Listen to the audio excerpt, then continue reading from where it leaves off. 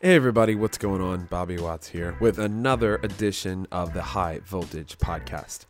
Doing a lot of drone talk recently because it's what I'm in full time. Eventually we'll get to some other topics, back to some more interviews about some things not necessarily drone related. But today I did want to repost an interview that I recently just did with Paul from Drone U, which was a huge honor, by the way. I mean, Drone U, if you aren't aware of them, they're one of the biggest drone podcasts out there. I mean, literally, if you just go to Apple Podcasts and type in drone, they're the first ones that pop up. And Paul and Vic and all the other guys at Drone U are just absolutely great. So great for the community. So it was just an absolute honor to do an interview with him. This time we are talking once again about FAA Remote ID, which if you haven't heard about it yet, it's basically a set of rules and regulations that the FAA is proposing. They're asking for comments up until the end of February 2020. So if you're listening to this now, and I believe it's like March 2nd or March 3rd is the end of the commenting period. So if you're listening to this now and this motivates you to go write a comment, we absolutely suggest it. These proposed rules are not set in stone yet, so there's still time. So you can find all sorts of information. I'll try to link it in the notes here on the podcast. But basically, if you just Google FAA Remote ID, you'll see a very easy link there. Just go and put your comment in and tell your story. So in here, Paul and I discussed perhaps what would happen to the industry, what would happen to me specifically as a small UAV manufacturer if these remote ID rules were to come into play. And then this kind of piggybacks off the conversation I had with Kenji Sugahara a few weeks ago about remote ID. That was a previous podcast we put out as well. So without any further ado, here is the interview that I had with Paul. Hope you guys enjoy. If you like this kind of content, definitely head over to Drone U. They got so much content. They do like a podcast every single day. And as far as my side, if you could please subscribe, send me a little rating, on iTunes right there, you can leave a little review. That would be amazing. So incredible. Would very much appreciate it. So this is the interview that I had with Paul from Drone U. Check it out. This is High Voltage with Bobby Watts.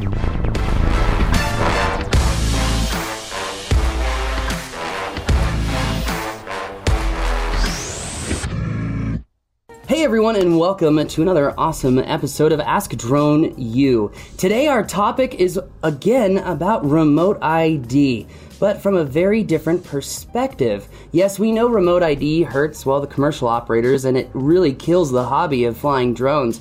But one other piece that I don't think very few people are thinking about is how the proposed remote ID rules will actually affect manufacturers. As so many FPV pilots are building their own drones to fly, race, and even film with Cinewhoop, it has a lot of people thinking, how would remote ID hurt or help those people? But what a lot of people don't think about is, what about the drones that are non-DJI? What about the drones that are made here in the United States and drones that serve very real purposes, such as industrial services or even as industrial as the movie business? Well, that's why we have Mr. Bobby Watts on the show today. He is one of the owners of Watts Innovation. Frankly, he's someone that really excites me about this industry, not just because of his views on remote ID, but because he is a manufacturer. He is one of the guys you probably have not heard of because everyone in the movie industry likes to keep their suppliers hush-hush. But I'm here to tell everyone that he's building the best drones for the Netflix world. Welcome to the show, my friend. Thank you. Thank you very much, Paul. I appreciate it. What a nice intro, man. It's going to be a hard one to follow. Don't worry about that. You really are building some phenomenal aircraft, and I've actually even seen one of them here in New Mexico. I was on a Netflix set just last week filming myself, and I saw one of your birds in another set department, and I just thought to myself, see, the proof is in the pudding, man. Like, your birds are getting out there. It was an LA-based crew, by the way. Okay. I mean, I guess that's a good thing to where, like, I used to know every single flight that would happen with every single machine we sold. But I guess that's really good where, people are like, oh, yeah, I saw your machine on some movie set. And I didn't know about it. So like, I'll take that. That's a compliment. Thank you. You're welcome. So for those people who may not be familiar with you and the heavy lift birds that you build, can you give us a quick little intro as far as where you've come with Watts Innovation and how or what need that you're serving so well? Absolutely. So just super quick backstory. So I've been messing and playing and designing unmanned aircraft since 2003. Is when I got started with RC helicopters as like a teenager with braces, and my mom had to drive me to the field. So like that's how I got my start.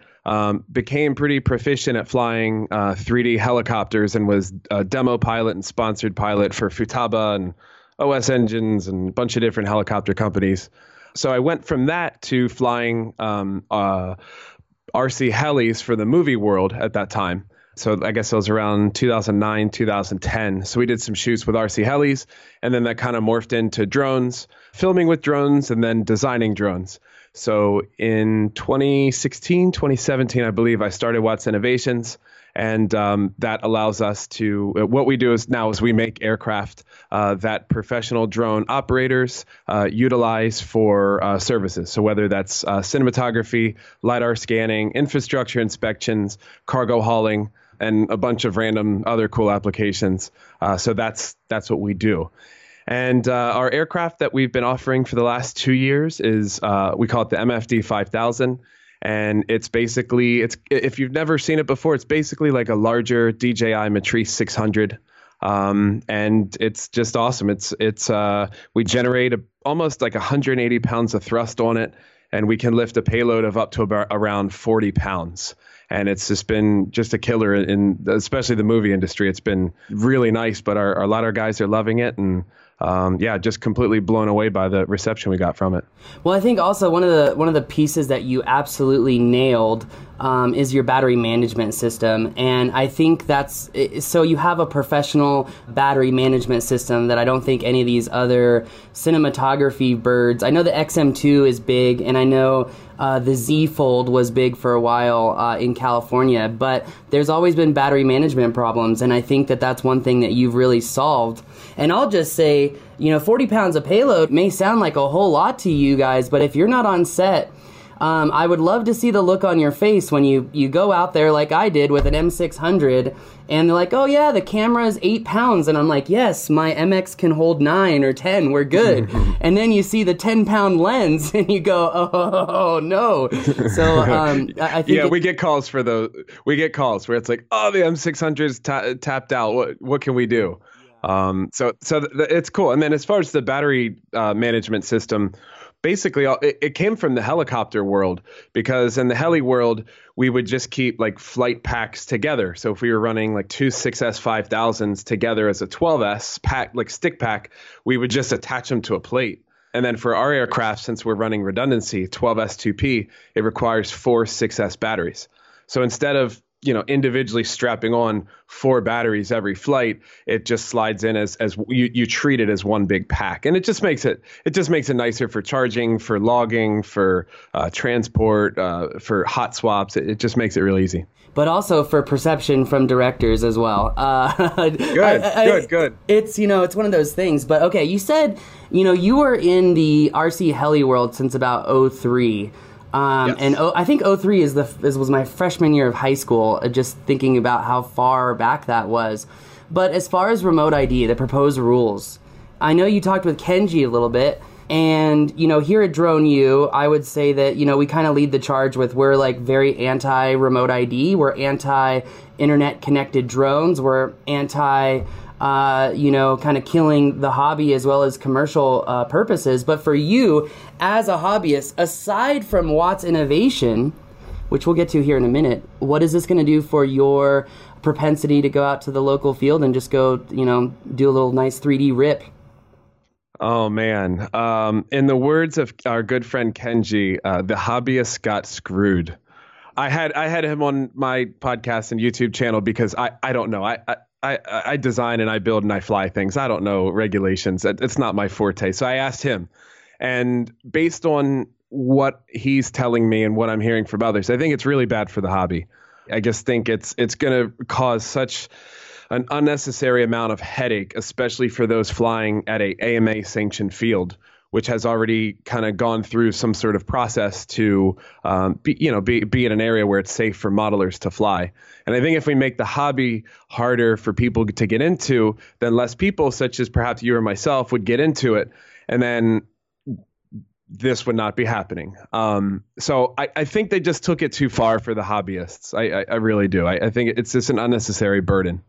Yeah, I agree. I mean, if you're a hobbyist and again, I hate the internet connected mandate with remote ID. I think that one, it breaks privacy law. Two, you're going to be tracking kids now. What about the little kids that are out there? They fly these STEM drones, and if their school is not in a FRIA, a federally accepted identification area or whatever, they're not going to be able to fly. So what does it do for education, as a whole? You brought up a good point, right? Typically, you go out to an AMA field and you go fly, but with these proposed rules, most AMA fields would not probably meet the qualifications to become a FRIA. And, all the fields that we're used to flying in, some of them may not actually even be allowed to become FRIAs. So the hobbyists not only got screwed, but I'm just also thinking about the future of flight in general.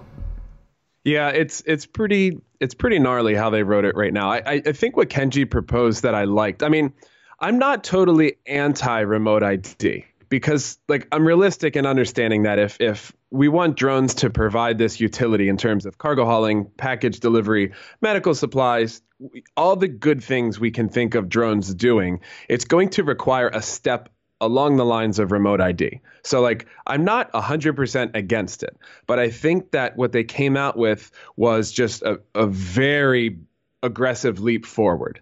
So what I liked what Kenji suggested was perhaps instead of having your aircraft always broadcasting its location, if you're flying within line of sight, what if you just drew a little dot on the map and say, hey, I'm flying an unmanned aircraft here? Okay, that could be a little bit easier. But as far as the AMA fields, I feel like they should just get a pass. Once it's established, once the FAA works with the AMA, I don't know how that works, but I feel like the AMA field should just get basically a pass. Here's your window. Here's the window that the AMA field is going to take up. And if you're a drone or a whatever type of aircraft, you're just going to stay away from it. So I think if they were to do that, that would ease up a lot of tensions. I think because the AMA fields really do serve a purpose. It's not going to fix everything, but I think that would help ease up a lot of this. Do you think it would ease up a lot of this if we just left the airspace as is, where hobbyists and AMA RC modelers could still have open rights to fly in Class G airspace? I do, but I'm beginning to see some things on YouTube's, some flights that people are posting, where it's a really broad. It's a mix between, is this hobby or is this breaking laws and creating problems? Because it's only a matter of time before, I worry as an aircraft manufacturer to where we're manufacturing aircrafts that can fly at 75 pounds all up weight. I mean, I get a little concerned that if someone, goes outside of what's legal and a responsible flight envelope, then that's going to come back on us. I mean, it's a matter of time. So, I saw a video on YouTube the other day where a guy in Hawaii was flying the Parrot. What's the plane? I don't know. It's some autonomous plane. The EB? Talking about the EB, the yellow and black one? I think it's EB. So he buys a $40 Huawei 4G LTE connector, plugs it in the plane, and sends it from one island to another. And he's flying at, I don't know, a few hundred feet AGL, and just sends it. It's a 25-minute autonomous trip back and forth. And I'm thinking to myself, and the scary part to me is that I love having fun and doing crazy stuff. Believe me, I love doing this. We've shot helicopters out of boxes before and blade stops and crazy things. But the scary thing to me is that the reception from all the YouTube comments is, dude, that's so cool. I can't wait to do that with mine. So I think the problem is that it is so cool and so appetizing that my concern is that what he may think is just a recreational hobby flight eventually could lead to a point where, let's imagine that's a bigger aircraft. Let's imagine that there's a tourist helicopter, they're sightseeing the volcanoes, and then it becomes a problem. So that's why the conservative side of me says, like, I think some sort of remote ID is a good idea. But I feel like this is a giant step forward for right now. But I think we eventually need to ease into to something. But going back to it, having these big zones like an AMA field where someone can go fly, I think that should be protected and valued. And a school should be able to sign up for that or something like that. Like, I think that's important. Well, I mean, and then, before we get to the manufacturer requirements of remote ID and the effect that would have on you, it makes me ask the question of the hypothetical question that we just asked prior to this. Is that really even possible with the proposed remote ID? Would they even be able to build STEM drones that would be remote ID compliant based off of the manufacturing standards that the FAA has put out there? But before we get there, I have a question for you. So, very good example, by the way, of someone just doing a beyond visual line of sight flight between the Hawaiian Islands. Yes, it's cool. It makes me wonder, is this happening and will continue to happen because of a lack of enforcement / education? That's one question I have. But in continuing the train of thought, I have a question as far as, I agree with you that to some extent that we need remote ID for these drone delivery, kind of jobs. But I just asked the question of, should drone delivery be prioritized over everyone else who's been flying safely for decades? And for as far as drones are concerned, only 1 decade. But do you think that there's some way that we could create a remote ID for those drones that service delivery, that service these bigger applications that are pretty much beyond visual line of sight? Meaning, can't we have a remote ID for them that's separate from a remote ID for pilots? Because I see those operations as so unique and so specified. Sure, those drones should be internet connected. Sure, they should be talking to a network. But a drone pilot flying one of these or flying one of your birds on set, number one, under proposed remote ID rules, I'm not sure that I would be able to meet the requirements of, let's say, Netflix when filming to have a secure connection, meaning that the information isn't being shared. So with internet connected drones, back to the question, do you see a remote ID system that works, that allows for pilots to do their thing and for drone delivery? You might have me stumped on that one. I think I think what we're going to see is, over time, I think we're going to see a lot more of a blend of piloted and autonomous flight. Yeah. It was only 10 years ago on my first cinema rig. We were filming for National Geographic, and that was a RC helicopter with I think we had a flybar even still. No, we were flybarless. So we had a flight controller that just got rid of the flybar, but no self-stabilization, not even a roll axis gimbal. So nothing. It was only 10 years ago to where we had that. And now here in 2020, I can, with a DJI system or PicHawk system or whatever, I mean, we can draw, we can do so many things. Waypoints, smart follow, active track. Light shows. Whatever. Exactly. Light shows. I think what the concern is from their part, and what my concern would be, is that I'm not so concerned about where we are now, but I'm a little bit more concerned about what happens in 3 years, what happens in 5 years, and 10 years, because I think they're trying to roll this out in 3 years, the remote ID. So my fear would be that by the time this comes out in 3 years, is that especially DJI, because they are just so incredibly good at making products. They're like Apple, they know what you need before you need it yourself, before you even know what you need yourself. So my only fear with allowing the attitude of, let's let the RC pilot, let's just let the pilots kind of stick to their side, and then all the autonomous stuff will stick to this side. I think the problem with that is that gap is coming together so quickly. And so, yes, the RC enthusiast, the hobbyist side of me says, screw it, we're not registering anything. I'm not telling the man anything where I am. But I do believe that in 3 to 5 years, with the next DJI or whatever it is, Phantom that you buy from their website for $300 to $1,000, it's going to be able to do some pretty crazy things. Maybe not 3 years, but 5 years, 10 years, that I feel like, unfortunately, I feel like the FAA is right in this point where everyone has to be grouped together. But going back to it, I feel like if it were to just the same way that now, if you have a job, so let's say if you wanted to go do a real estate I don't know, you go take real estate photos for a house, like, a house in suburbia, the same way that you would go to AirMap or Kitty Hawk or whatever, and basically just request access to fly if you needed a quick waiver to fly in Class C airspace or something like that. I feel like this could be the same thing. You just kind of drop your pin and here's your operating zone. Here's your bubble. I feel like if it can be treated in bubbles, more or less, I feel like that could be a better alternative rather than like tracking every single move. I feel like that gets a little ridiculous. I do agree with you on that point. Yeah, well, I also have issues about tracking people. Like, I don't want the public to know where I'm flying from. In addition, what about when... Well, I don't think the public should have that. I feel like the public should not be able to see that. But the other drone operators and the Amazons or the Red Cross who want to have, autonomous defibrillators flying around, I feel like that should be able to be seen, kind of like ADS-B now.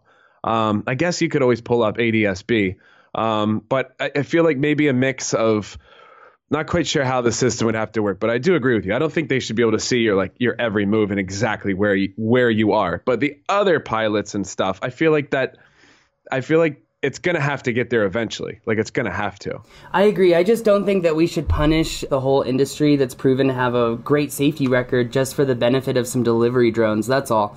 But let's move on, because remote ID would affect you in a whole other way that we're not even talking about. As far as manufacturer certifications, with the proposed remote ID rule, what would this do to your business? Well, as Kenji and I spoke, it would basically require us to fill out a lot more paperwork, a lot more testing, legal fees. I think he rounded it in the $50,000, anywhere between like $18,000 to $50,000 once it's all said and done, for us to be kind of approved as a manufacturer. For us, I feel like I'm just lucky because I'm just squeaking in here. We've only been in business for a few years, but we're just kind of squeaking in at the tail end of this to where we have enough momentum going to where we should be able to absorb that cost and keep moving. But if it were to have came out 3 years ago and I was thinking about going into the drone manufacturing business, I would not. So that's I'm not so worried about me per se, because I feel like companies like us, where we're selling a premium quality drone, I feel like we can kind of absorb this cost. I'm more worried about the guys who, as you mentioned, like the guys flying like a Cinewhoop, like a GoPro, cinema type FPV quad. Under the rules, I have no idea how they're not going to pay $18,000 to. So that I disagree with. I don't like that, but there's got to be. Let me ask you a question really quick. Something. Let me interrupt you really fast. Yeah. Do you think that your business will still survive given this, right? Mm-hmm. Most film sets, you have to have some security in your footage, right? Your footage just can't go everywhere. You know that. And you know how film sets are super secure about their downlinking, but nowhere near as secure as people working in, let's say, oil and gas. Let's talk about power line inspection. Let's talk about working in secure facilities. So like critical infrastructure. So railroads, dams, depending on the communications network, a huge communications hub, a huge power hub. I just filmed a couple of podcasts right before this, talking about one particular business, and I can't mention the name of the company, huge oil company, that would no longer, and they have about 350 pilots, and they all fly M210s, M600s, and kind of your stuff. They would have to kill the whole program, because if it was a necessity for an internet-connected device when they're working in critical infrastructure areas, that simply is not allowed. So it makes me wonder, with the security of those places, with the security of some sets, and I know you know this, not every set is like this, but with the security of some sets, do you think you're going to have as many customers buying aircraft from you? Yeah, that's a great point you brought up. I have not personally considered that one. The fact that if you have to stay connected to the internet, comply with to comply with the FAA, but yet you can't be connected to the internet to do this inspection. I feel like I will just get the residuals of that, and I'll just let the service provider and their client kind of duke that out. Usually we just kind of, I hate to say it, I'm not in control of that. So like, No, I know. I'm just asking. Yeah. I'm just asking. I mean, how much will it affect your business? Because look, the remote ID is essentially a license plate system in the sky, right? I drive a car. I know you have a car. You have a license plate on it, right? Mm-hmm. But it's not connected to the internet. It's not autonomously giving you tickets when you go 6 miles an hour over the speed limit every day. You know what I'm saying? It's also not broadcasting your location to a public database. Yeah, that's the biggest problem. I disagree with that one. I think the public database one is difficult. But knowing the FAA, if I had to guess, I wonder if they'll make a waiver to allow you, like 107 point whatever, where it allow you to fly without broadcasting. But how long will that take to create that exemption and then a system within that exemption? And then how many people lost their jobs and drone programs were killed because of it? Right, but that's the thing. I feel like what we do have on our side is the momentum of the last few years, to where I know, like literally this morning, I heard from a friend of mine that his father's electricity, his power company is now starting a 107 program. And his dad was kind of part of the IT program, but now he's got his 107. Now he's flying drones for the internal program. So if the FAA starts stepping on the toes of, these big companies who've now invested this time and effort and resources and training pilots, then I feel like I feel like at least we've got like some footing to stand on there. I feel like we wouldn't just get pushed over immediately. Well, I would hope that you're right, frankly. I'm just concerned because it seems like most corporations and companies need 2 months to just have enough meetings to say, this is what we're going to say on this issue. And I think the FAA is playing on that. And they dropped this, what was it, December 26th? And then right after Christmas. Yeah. So, while I agree with you, I also think that a lot of these program managers are so undereducated on drones. And again, they haven't had the experiences that people like you and I have had. It's difficult. It is, yeah. It's really tricky. It's really tricky. I have faith that, I don't think the FAA just wants to be the bully and just pick on us and tell us what to do. Like I think they're being bullied. I think they are. I think by DHS is what I'm told. Like Department of Homeland Security is just really beating them on this. I guess rightfully so, because the hypotheticals are really scary. But in practice, knock on wood, we're not seeing that. But fire is scary too, right? It can burn down your house. Oh, absolutely. Hey, I'm just saying what I'm observing. No, I understand. But I think for us, we're just going to keep pushing forward. I just kind of have faith that there's enough of a community, and they're like back in 2012 or something, when I went to my first AUVSI kind of drone convention. Okay. Back in 2012, we went and shot a movie. It was called Max. It's about a dog. And this was before like anything. This was before the 333 program as anything. I guess it was 2012, but it was before 333. And we were filming flying like $60,000 Red Epic cameras on a RC helicopter at the time. And we just transitioned to a drone. You got balls of steel, man. Absolutely. And so literally they hired us. We traveled from Florida to like the woods of North Carolina, and we've assembled. We brought a crew of like 3 or 4 of us, and like batteries are plugged in. We're ready to go. And this is before there's law. So it's not legal. It's not illegal. It's like a big question mark. And I think it was a Universal movie. And literally, like, the assistant director gets a message over the walkie-talkie, like, I'm just about to cross the sticks. And they're like, no, drone, you guys aren't going up. We're really sorry, but if you guys go up, the whole production's shutting down. Everyone's fired. You guys cannot fly. We will pay you for the day. We'll pay you for your travel and everything, but you cannot fly. It just came in from the studio. So, like, I've been around in the time where drones were a big question mark, where there was no rules and there was nothing. So I just have faith that there's so many great programs out there like yours, like so many great champions of flying responsibly and Part 107 and everything. So, Vic and Kenji, just some really smart guys making great content out there. And I feel like there's so many programs that rely on this now, and people who rely on this to put food on the table like you and I do. So I feel like there's so many of us that I don't think we're just going to get pushed to the side. I just have faith that it'll resolve itself in a way in which at least we can continue on with business. Maybe not the best scenario, but I think we'll at least be able to continue on. For sure. And I have faith that things will shake out as well. And I hope that the FAA takes a lot of these comments and goes back to DHS and say, see, we told you, you're murdering an industry. And there are ways to view who's flying in the sky. We can do broadcast only. It's very simple. It's already in 90% of the consumer drones. And it's in about 30% of the FPV drones, because I don't think the FPV racers realize that DJI FPV is broadcasting remote ID on their drones right now.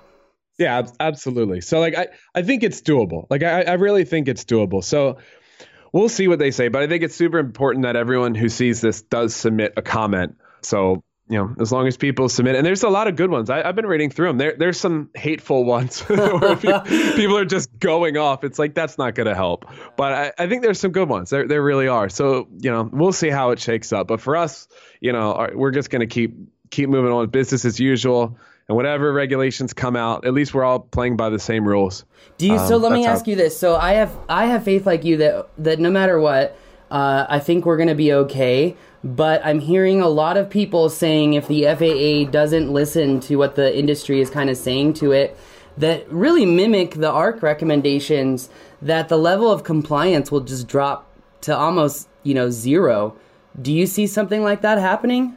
Yes, very much so. There's too many people who've put in too much money. It's how they make a living. There's too many in the movies. There's too many directors now who rely on drones. Infrastructure inspections. There's too many power companies who found out that drones are 10 times more economic than any other means of inspection. So I think it's gone too far to stop. You know what I mean? It's reached critical mass to the point where it can keep going. So I would hate to see that. I think that would be really bad. I do too. Because then it's going to be the Wild West. But I would love to see something to where we can at least begin some sort of compliance, Yeah, I agree. Hey, Bobby, where can we learn more about the birds and aircraft that you make? Because, I know it's kind of gone, not necessarily a negative tone, but kind of a depressing tone about the future of the industry. But for those people who really want to get in with the film industry and fly these heavy, reliable, heavy drones, and also for all of my friends out there doing work in the DoD space, his drones do come with flight controllers that are non-Chinese made. So if you want to check those out. But Bobby, where can we learn more about the aircraft that you built and the reputation that's come along with them? Absolutely. Yeah. And sorry for the depressing tone, as you said. Jeez. I think it's me, if anything. Don't worry about it, man. Oh, no. I'd be happy to come back and chat on a more uplifting tone. But yeah, so my website, wattsinnovations with an S.com. And I'm on all the social channels trying to make a bunch of content. So you can just check that out anytime. And yeah, as you mentioned, we make aircraft that are basically both DJI. We offer DJI or Pixhawk flight controllers and serve many different industries and possibly some pretty exciting things coming in the next few months. So yeah, I'm sorry if I asked you a question that you weren't expecting as well, because it seems like, the whole, how is this going to affect people buying your drones? It seemed like you were kind of like, oh, man, haven't really delved into that one yet. I think I kind of look at that as I look at that the same way as when a new camera comes out, I don't go buy it. I wait for the end customer to request that type of footage from my customer, and then we figure out how to fly it. So it'd be the same thing. So if FAA comes out with whatever rule that the service provider has to abide by, then the service provider and the end customer figure out how they can make that work in their infrastructure. And then on the tech side, we just help them do that. So it's kind of backwards. I wish it were the other way, where we're like, yes, this is exactly what happens. But usually, I hate to say it, but at the size that we are right now, we're more of a response. And how can we aid and how can we help these guys? So yeah, that's where we're at. Makes sense. So should I ask you what's the newest big camera raising up in the cinematography world? I really don't know. There's a lot more people In cinematography, I mean, it's just the two main ones: the Arri Alexa Mini, and then the red line Mastro or whatever. That's a smaller one coming out, but like the Red Dragon and Weapon, and there's so many of them. I can't even keep them straight. I just go by the gimbal. Like we can fly a Ronin 2 gimbal, or we can fly a Movi Pro gimbal. That's kind of how I look, because the cameras change all the time. So, but I am seeing a big resurgence in film. Our guys are starting to fly a lot of film cameras. Like Panavision cameras? Yep. Really? Yep. So like literally where it's like, okay, and roll camera, like you hear the film going in there. So yeah, it's that's pretty cool. That's pretty cool to see. We've shot some film in the past, and that's wild. And they're heavy. They're super heavy too. So it gets pretty fun. I can't imagine what it would be like to fly such a heavy camera like that, because it's affecting the CG so much. So. It's like driving a bus. So like your Phantom's more like a Toyota Camry. An FPV racer is more like a race car of some sort. I look at our MFD fully loaded. It's like a bus. Like it'll get there. You have all that mass. You just have to kind of ease in and ease out of it, but it'll still boogie. Like it'll still move. Nice. Well, thank you, Bobby, for coming on the show today. Really do appreciate it. Absolutely, Paul. Thank you so much. Great chatting with you. Hey, thank you. Well, everyone, hope you learned something new from that. Hope you decided maybe it's time to go comment or write another comment. Write 10 comments. I don't care.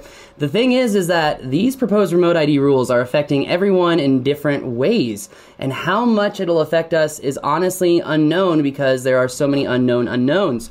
But I think the consensus is clear. It is going to hurt a lot of people. So go out there, get your comments, and make sure you leave us a review or subscribe wherever you download the show. That's going to do it for us today. Thank you again for watching another episode of Ask Drone U.